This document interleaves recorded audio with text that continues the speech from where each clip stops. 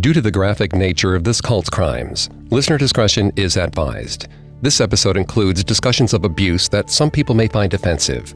We advise extreme caution for children under 13. Anna Fitzgerald stared out her front window, squinting her eyes against the afternoon sun. Her body was tense, every nerve at attention. She scanned the street in front of her house, hoping it would stay empty. If anyone walked by and saw her, she'd be caught. Minutes later, a car arrived. It was her ride. Anna sprung to her feet and rushed to the door, fumbling with the knob. In a moment, she was out. She sprinted across the front walk and slid into the back seat. Her friends were concerned. They tried to ask what was going on. Anna wouldn't say. She just urged them to turn around and drive. Anna twisted in her seat and stared out the rear window, holding her breath. Nobody was following them, yet. Soon, her house was out of sight. Anna let out the breath she'd been holding in. She had escaped, but she still couldn't shake the feeling of dread weighing on her chest. Soon, her friends at Hermes Far Eastern Shining would see that she was gone, and they wouldn't let her go without a fight. Hi, I'm Greg Polson. And I'm Vanessa Richardson. And this is Cults, a Spotify original from Parcast. Every Tuesday, we look at a cult's practices, their leader, and their followers. You can find all episodes of Cults and all other Spotify originals from Parcast for free on Spotify, or wherever you listen to podcasts. Last week, we met Gerald Hart Attrill. After a spiritual rebirth, he renamed himself Jessa O' My Heart and dedicated his life to spreading questionable healing practices. Even after his miracle cures were debunked, he gained hundreds of devoted followers. This week, we'll explore how Gerald kept his detractors at bay, fighting off controversy after controversy, all while overseeing a small business empire. We'll have all this and more coming up. Stay with us. Across America, BP supports more than 275,000 jobs to keep energy flowing. Jobs like updating turbines at one of our Indiana wind farms and producing more oil and gas with fewer operational emissions in the Gulf of Mexico. It's and, not or. See what doing both means for energy nationwide at bp.com/investing in America. The National Women's Soccer League kicks off March 16th on ION. Out in front to Williams. It's a new Saturday night destination featuring the best players in the world. Takes a shot, she scores! See the full schedule and find where to watch at IONNWSL.com. We got another day of NBA action. And with FanDuel, every night is a watch party. So it's time for your FanDuel crew to make their bets. So, what's the move tonight, gang?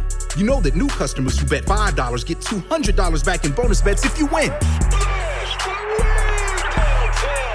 Woohoo! We're heating up, fam. Bet all the stars with all your friends and make every moment more. Only on FanDuel. New customers bet $5 get $200 back in bonus bets if you win. Make every moment more with FanDuel. It goes down in the DM. It go down in the DM. 21 plus and present in Virginia. First online real money wager only. $10 first deposit required. Bonus issued is non-withdrawable bonus vest that expires 7 days after receipt. See full terms at FanDuel.com/sportsbook. Gambling problem? Call 1-800-GAMBLER. By the start of 2003, Jessa O' My Heart, formerly known as Gerald Hart Attrill, basked in his success. He was the unquestioned leader of a thriving religious community in Eastern Australia that was formerly operating under the banner Infinity Forms of Yellow Remember. He had drawn in several hundred members over the last several years. Most of them lived in a sprawling compound in Tyalgum, working in different ways to support Infinity. Jessa's followers were happy to dedicate their lives to him, convinced that he was the manifestation of Jesus Christ, and that he alone could bring them to enlightenment. Previously, in October of 2002, an Australian court banned Infinity from selling any of their health-promoting products, labeling the business as a scam. But within a few short months, Jessa simply rebranded, establishing a new enterprise called Hermes Far Eastern Shining. His new company operated much like the old one.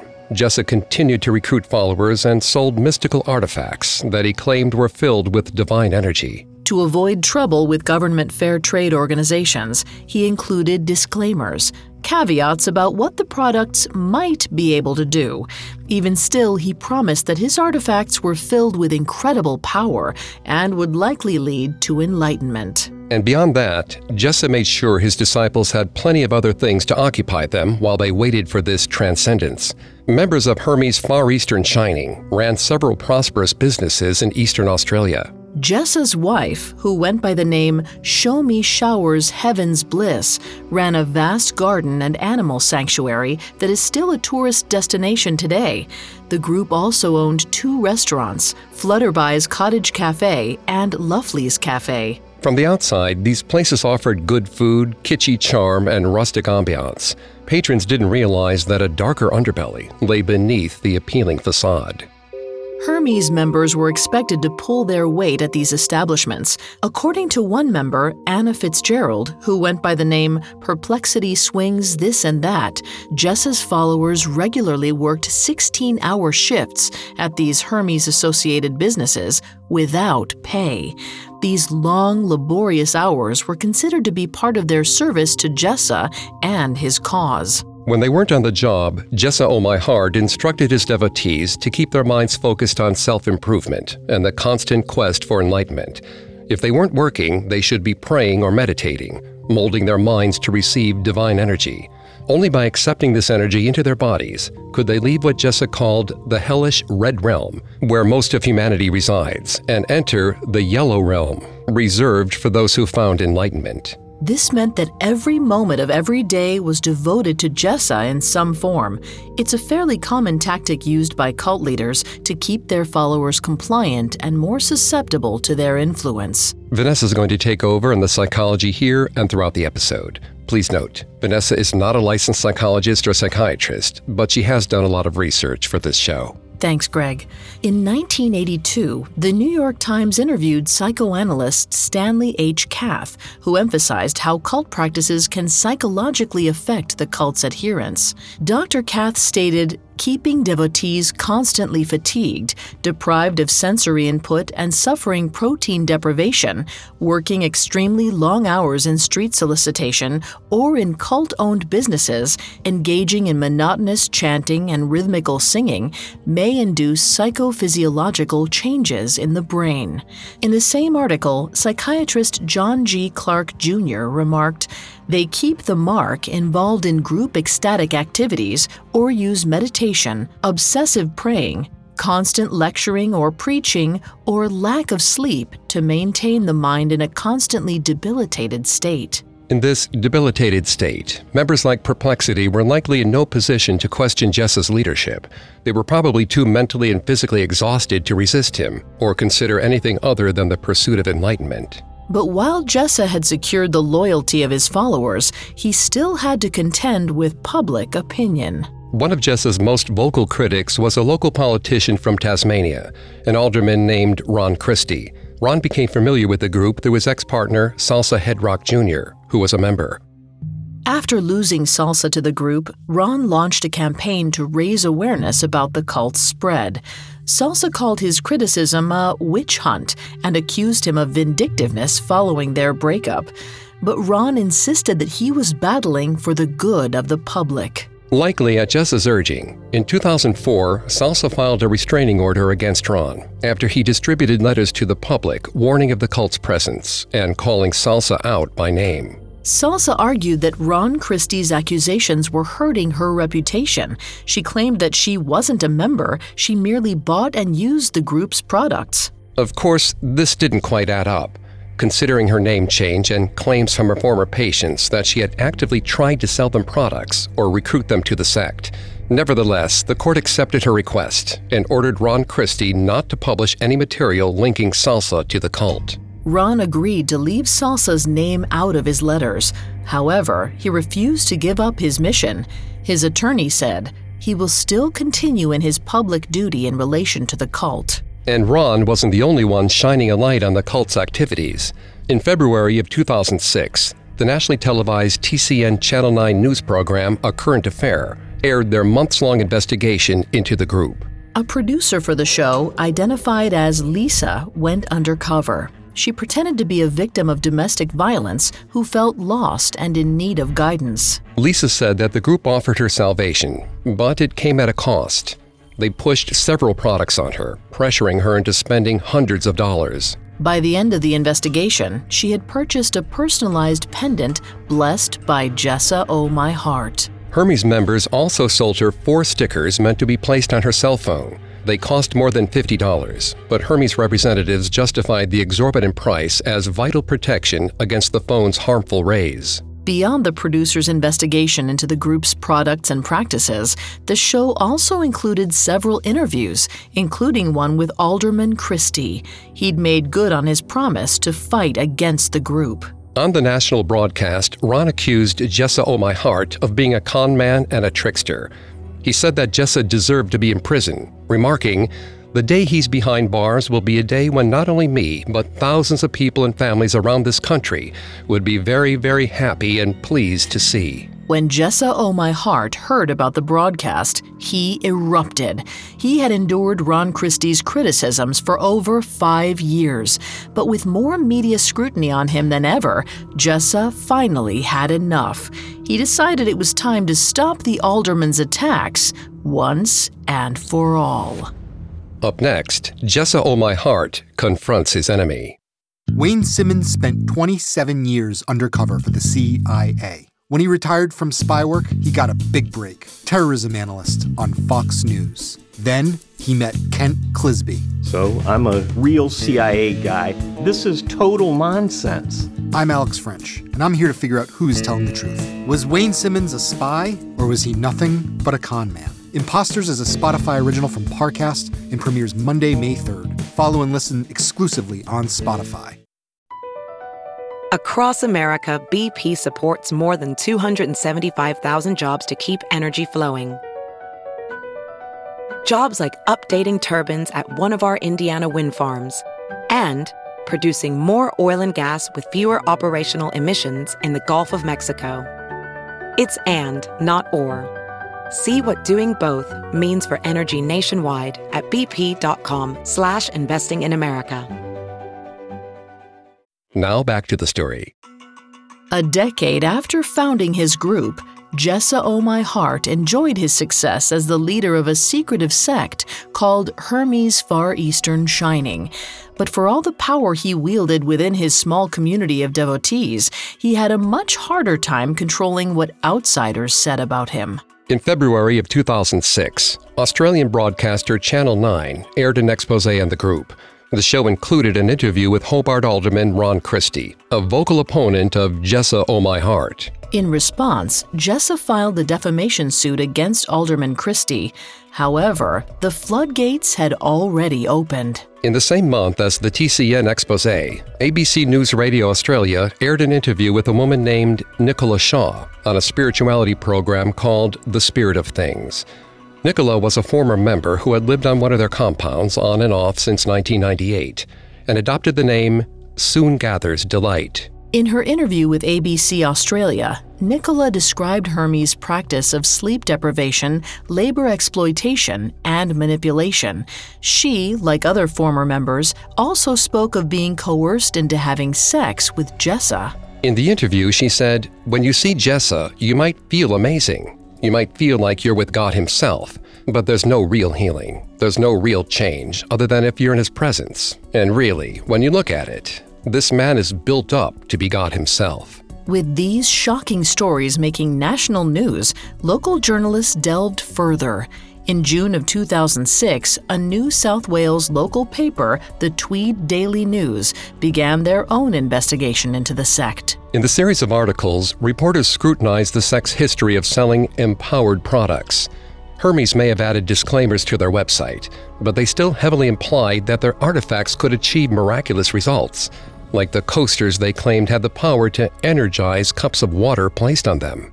With this renewed public attention on Hermes' strange line of products, the government once again took an interest in Jessa's activities. The New South Wales Department of Fair Trading noticed that the group seemed to have fallen back into their old habits. In an interview with the Tweed Daily News, Diane Beamer, the New South Wales Minister for Fair Trading, acknowledged that a second investigation might be warranted. She remarked, "To suggest a coaster empowers a glass of water is completely unbelievable." As the scrutiny intensified, Jessa and his followers launched a proactive response. While before, Jessa had worked to find loopholes to beat the system, this time he had an important tool in his arsenal to fight back: the power of public opinion. Since opening their successful cafes and gardens, Hermes had built up goodwill in the community. While their older businesses kept getting them into trouble, their new businesses granted them some cover. One of Jessa's followers, a man named Waden Kurar, went to work garnering support for Hermes among prominent townspeople, hosting a breakfast. The invite list included a former member of New South Wales Parliament, a former mayor, Murwillumbah's business chamber secretary, and other community leaders. If nothing else, the breakfast served as a reminder that Hermes-owned businesses were important fixtures in the area. They brought in tourists and helped drive up commerce at nearby establishments. Community leaders seemed happy to lend their support to Hermes, turning a blind eye to the allegations against Jessa. In their view, Hermes did far more good than harm to the community. Following Jessa's PR blitz, the Murwillumbah and District Business Chamber president, Phil Youngblood, issued a statement championing Hermes. He commented, "They have been no problem, and it's not up to us as a chamber to presume to judge people. They have made considerable contributions to local charities, the last being $9,000 to the art gallery. If it's later proved they are doing things that are unlawful, that's a different matter." Jessa's campaign to silence criticism was going as well as he could have hoped for, and soon he counted another victory under his belt. In November of 2007, Jessa's defamation lawsuit against Alderman Ron Christie went to trial. At the hearing, Jessa described how deeply TCN's broadcast and Christie's television appearance in particular had affected him. He was riddled with anxiety and worried about mob mentality. He said that after the broadcast, he had to deal with extra attention.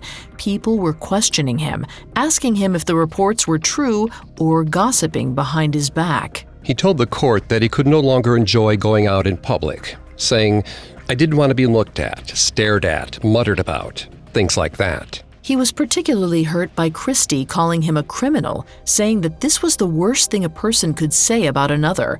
Jessa even claimed that since the program aired, he'd had trouble sleeping. On the stand, his wife said that the strain grew so great that he sought medical attention. Jessa wanted to make sure he came across as a sympathetic figure to the judge, but he may have had other motivations as well. Like many cult leaders, he benefited from painting himself as an outsider persecuted by the public. This was another tactic he could use to draw his followers even closer to him. According to Edward Hinson, professor emeritus of religion at Liberty University, a persecution complex feeds the paranoia of most cults. They develop the mentality that people hate us because we're different. Cults expect persecution and often invite it. This mentality that believes we alone are right eventually gives way to uncritical allegiance to leadership. Soon, all disagreement is looked upon as disloyalty and a threat to the purity of the movement. Persecution complex or not, Jessa's argument succeeded. In December 2007, Jessa won his case, and the courts ordered Ron Christie to pay him 110,000 Australian dollars in damages. Not only had Jessa triumphed over his enemies again, but now he had a new intimidation tactic for anyone who dared question him. He knew that with the threat of a lawsuit hanging over their heads, his critics would think twice before mounting any campaigns against him. After the lawsuit, things seemed to return to normal for Jessa and his followers. Media attention died down, and the New South Wales Minister for Fair Trading apparently backed away from investigating Hermes. The group went back to the business of running their cafes and gardens, and selling Jessa's mystical products and protective objects. They also kept at their recruitment efforts, with members appearing at New Age festivals, concerts, and college campuses. They also increased their presence online to draw in even more people. In the late 2000s, they quickly adopted social media as a tool to spread their message, sell their products, and find new followers. The Hermes Facebook group thrived. They leveraged the new technology to build a hub for anyone interested in spiritualism and New Age religion.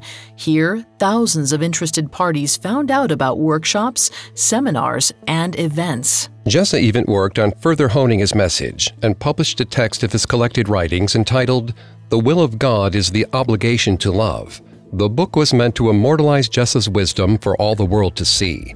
But even as he built himself up as a spiritual scholar, Jesse didn't forget the early roots of his awakening. The American spiritual leader Adi Da had been one of Jesse's earliest and most important influences, and Jesse continued pushing his followers to read Adi Da's texts as well as his own. When Adi Da died in 2008, the Hermes group honored him with a vigil. They lit candles, knelt, and kissed the ground in front of his picture. For Jesse, the loss of Adi Da was a tragic event. But Jesse didn't want his former mentor to be forgotten, so he furthered his agenda to pass on Adi's teachings. By pushing Adi Da's words to his followers, Jesse thought he was helping them find enlightenment. Instead, this seeded doubts that would cause one of Jesse's devotees to turn her back on him forever. And it became one of his last acts as the leader of Hermes' Far Eastern Shining. Up next, a Hermes member escapes, and Jesse meets his end. Now back to the story. By 2008, Australian spiritual leader Jesse Oh My Hart was living his golden years in comfort and privilege. He'd made a fortune selling blessed healing products and magic potions to any interested buyer. He also secured the loyalty of hundreds of devoted followers, several of whom resided in the rural village of Tyalgum. One of these members was a woman named Anna Fitzgerald. At the time, she called herself Perplexity Swings This and That. Perplexity had joined the group in the early aughts after encountering a few Hermes representatives at a Body Spirit festival in London. She moved to Australia and, for around 7 years, gave herself fully to their cause. But by 2011, her faith appeared shaken. One of the first cracks came when she saw how Jesse aggressively pushed the teachings of American guru Adi Da. She had just recently been gifted a new laptop from her sister, and Perplexity took advantage of this connection to the outside world. She began searching for more information about Adi Da online. What she discovered horrified her. In the 1980s, several former members of Adi Da's group accused the religious leader of subjecting them to psychological, sexual, and physical abuse. Eventually, Adi Da settled several lawsuits out of court, then left the United States. He and some of his closest followers moved to a commune in Fiji. Adi Da remained there until his death 25 years later. Perplexity was shocked. Adi Da was Jesse's mentor and spiritual teacher. How could a holy man like Jesse Oh My Hart revere a figure who had caused so much harm? And once Perplexity noticed these hypocrisies, she began to question everything. It occurred to her that, as much as Jesse promised wisdom and enlightenment, nobody ever seemed better off or any happier. Perplexity struggled with showing devotion to Jesse.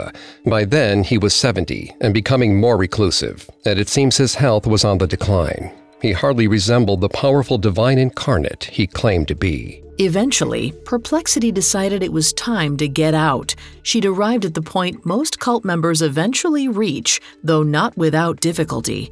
According to cult expert Dr. Margaret Thaler Singer, many in cults do eventually leave them for reasons similar to Perplexity's, though it might take years to come to that conclusion.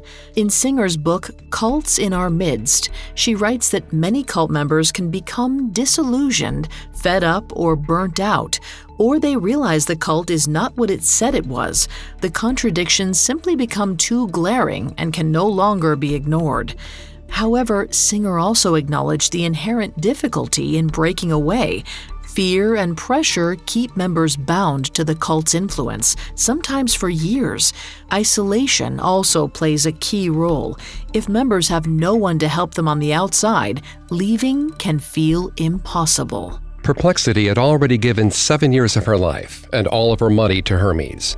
and she couldn't bear the thought of staying any longer. But she faced a daunting challenge. She knew that the others would try to stop her if she revealed her intentions. When she considered the idea of taking some time away from the compound in Tyalgum and started looking at apartments, Jessa's wife, Shomi, suggested that Perplexity could stay in one of the other properties owned by Hermes. Shomi even said, "Don't worry, even if we have to put you in a shipping container, we'll find you a place." After Shomi discouraged her from leaving, Perplexity was more certain than ever that Hermes leaders would do everything in their power to keep her in their clutches.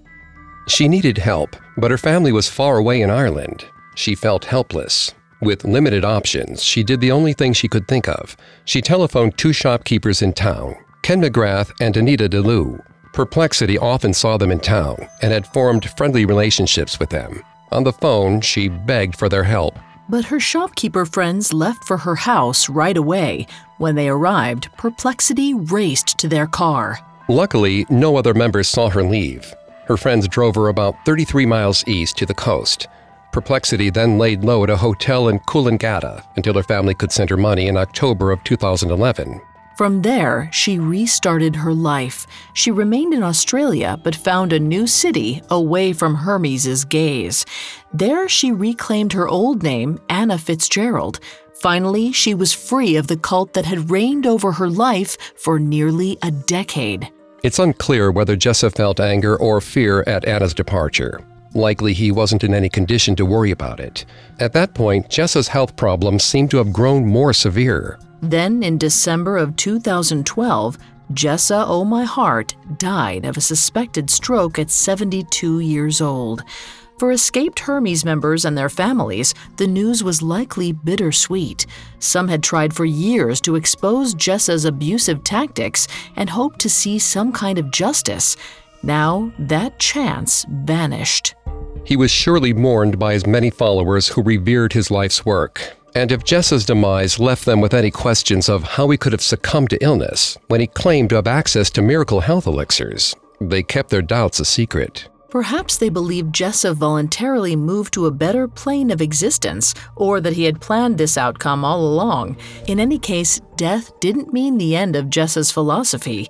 Even without their alchemist, they continued their mission to spread his word and sell his empowered artifacts. It's not clear who took over the mantle of transmuting these objects into holy artifacts, but Jessa's wife, Shomi Shower's Heaven's Bliss, likely stepped into his old role. Unfortunately, even after Jessa's death, many of the cult's more dubious practices remained in place. One member, a woman named Jackie Gate, described how she fell in with the group. After answering an ad for a job at Flutterbys Cafe, Jackie and her boyfriend left their home in Bondi and traveled 500 miles north to Tyalgum. There, they lived in a Hermes-owned property and were paid $150 per week. She said the group initially seemed friendly and she felt safe with them, but that all changed in 2015 when she became pregnant. The Hermes members tried to drive a wedge between Jackie and her boyfriend, perhaps in an attempt to isolate her and make her dependent on Hermes. They told Jackie, "You don't need him. We will help you raise your baby as one of us. Don't rely on a man for help." The sudden shift made Jackie rethink the group entirely. She told Hermes she had to leave the country for a funeral, then made a quick escape back to her home in Sydney. She later said, "I stumbled across something I thought looked wonderful, but felt dark." A year after Jackie escaped, Hermes was once again thrust into the spotlight. In October of 2016, Sydney's Daily Telegraph published an interview with Anna Fitzgerald in which she discussed her 2011 escape. Other outlets followed up with their own stories, speaking with former members. The media coverage again caused public officials to take notice. One former senator for South Australia, Nick Xenophon, urged the government to do more to stop Hermes. He hoped that Australia would establish a special law enforcement agency specifically designed to target groups that use psychological pressure on its members, but the government was slow to act. The senator lamented, "The damage these groups can do is immeasurable." It was a familiar position for Hermes. They were again facing heightened scrutiny. Only now they didn't have their leader Jessa to protect them, Salsa Hedrock Jr., who'd risen to the level of director of the Hermes Far Eastern Shining Company, now spoke on behalf of the group. She called former members like Anna and Jackie disgruntled and accused them of lying. But with years of experience facing criticism from the media and government, Hermes members had seemingly discovered just how to defuse it. They'd learned from Jessa, who had deftly played the victim during his defamation case. A spokesperson for Hermes released a pitiable statement, saying, "Over the past 10 years, Hermes Far Eastern Shining has been attacked by several Australian media outlets. This has been terrible at times to endure, as individuals and as a business." The manager of Flutterby's Cottage Cafe, Hey Neil Medinet, also took to Facebook to decry the news reports. She never clarified her ties to Hermes, and she didn't even mention the group by name. However, she insisted, Flutterby's is not owned by a cult, it is owned by an individual. Her post garnered more than 200 likes and dozens of supportive comments. The news channel's social media pages were also flooded with negative comments defending the cafe. Among those who leaped to Hermes' defense was Brad Sims, the founder and operator of a tourism company called Discover Tyalgum. Sims chastised the media frenzy and said they completely fabricated a village-run-by-cult story for ratings and couldn't care less about all the little retailers, cafes, and shops making out a living from tourists on the weekend. Both Mr. Sims and Hermes members threatened legal action, though it's unclear whether any lawsuit went forward. Even without legal action, the whole affair proved how, once again, Hermes was able to manipulate public opinion for its aims, even among outsiders. For as long as its businesses, like Flutterby's, remain popular fixtures in their communities, Hermes continues to wield considerable influence. The money they bring into the town seems to be enough to make many turn a blind eye. As for Hermes followers themselves, there's little sign that any news reports or exposés dissuaded them from their cause. Even now, they continue to sell their healing jewelry, coasters, protective potions, and energized products for thousands of dollars. They have an active Facebook page with nearly 7,000 followers, and they continue to maintain their website and blog. As of now, there are Hermes distributors located all around the world, and apparently enough demand to make a profit. After watching Jessa operate for decades, Hermes leaders know that for people who are suffering, confused, and looking for answers, no price is too steep to reach enlightenment.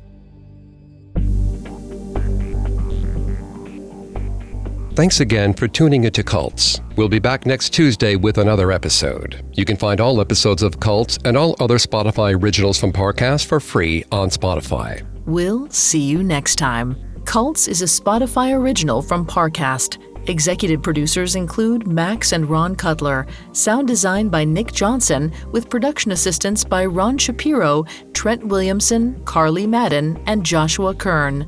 This episode of Cults was written by Christina Pammies, with writing assistance by Robert Tyler Walker, fact-checking by Adriana Romero, and research by Brian Petrus and Chelsea Wood.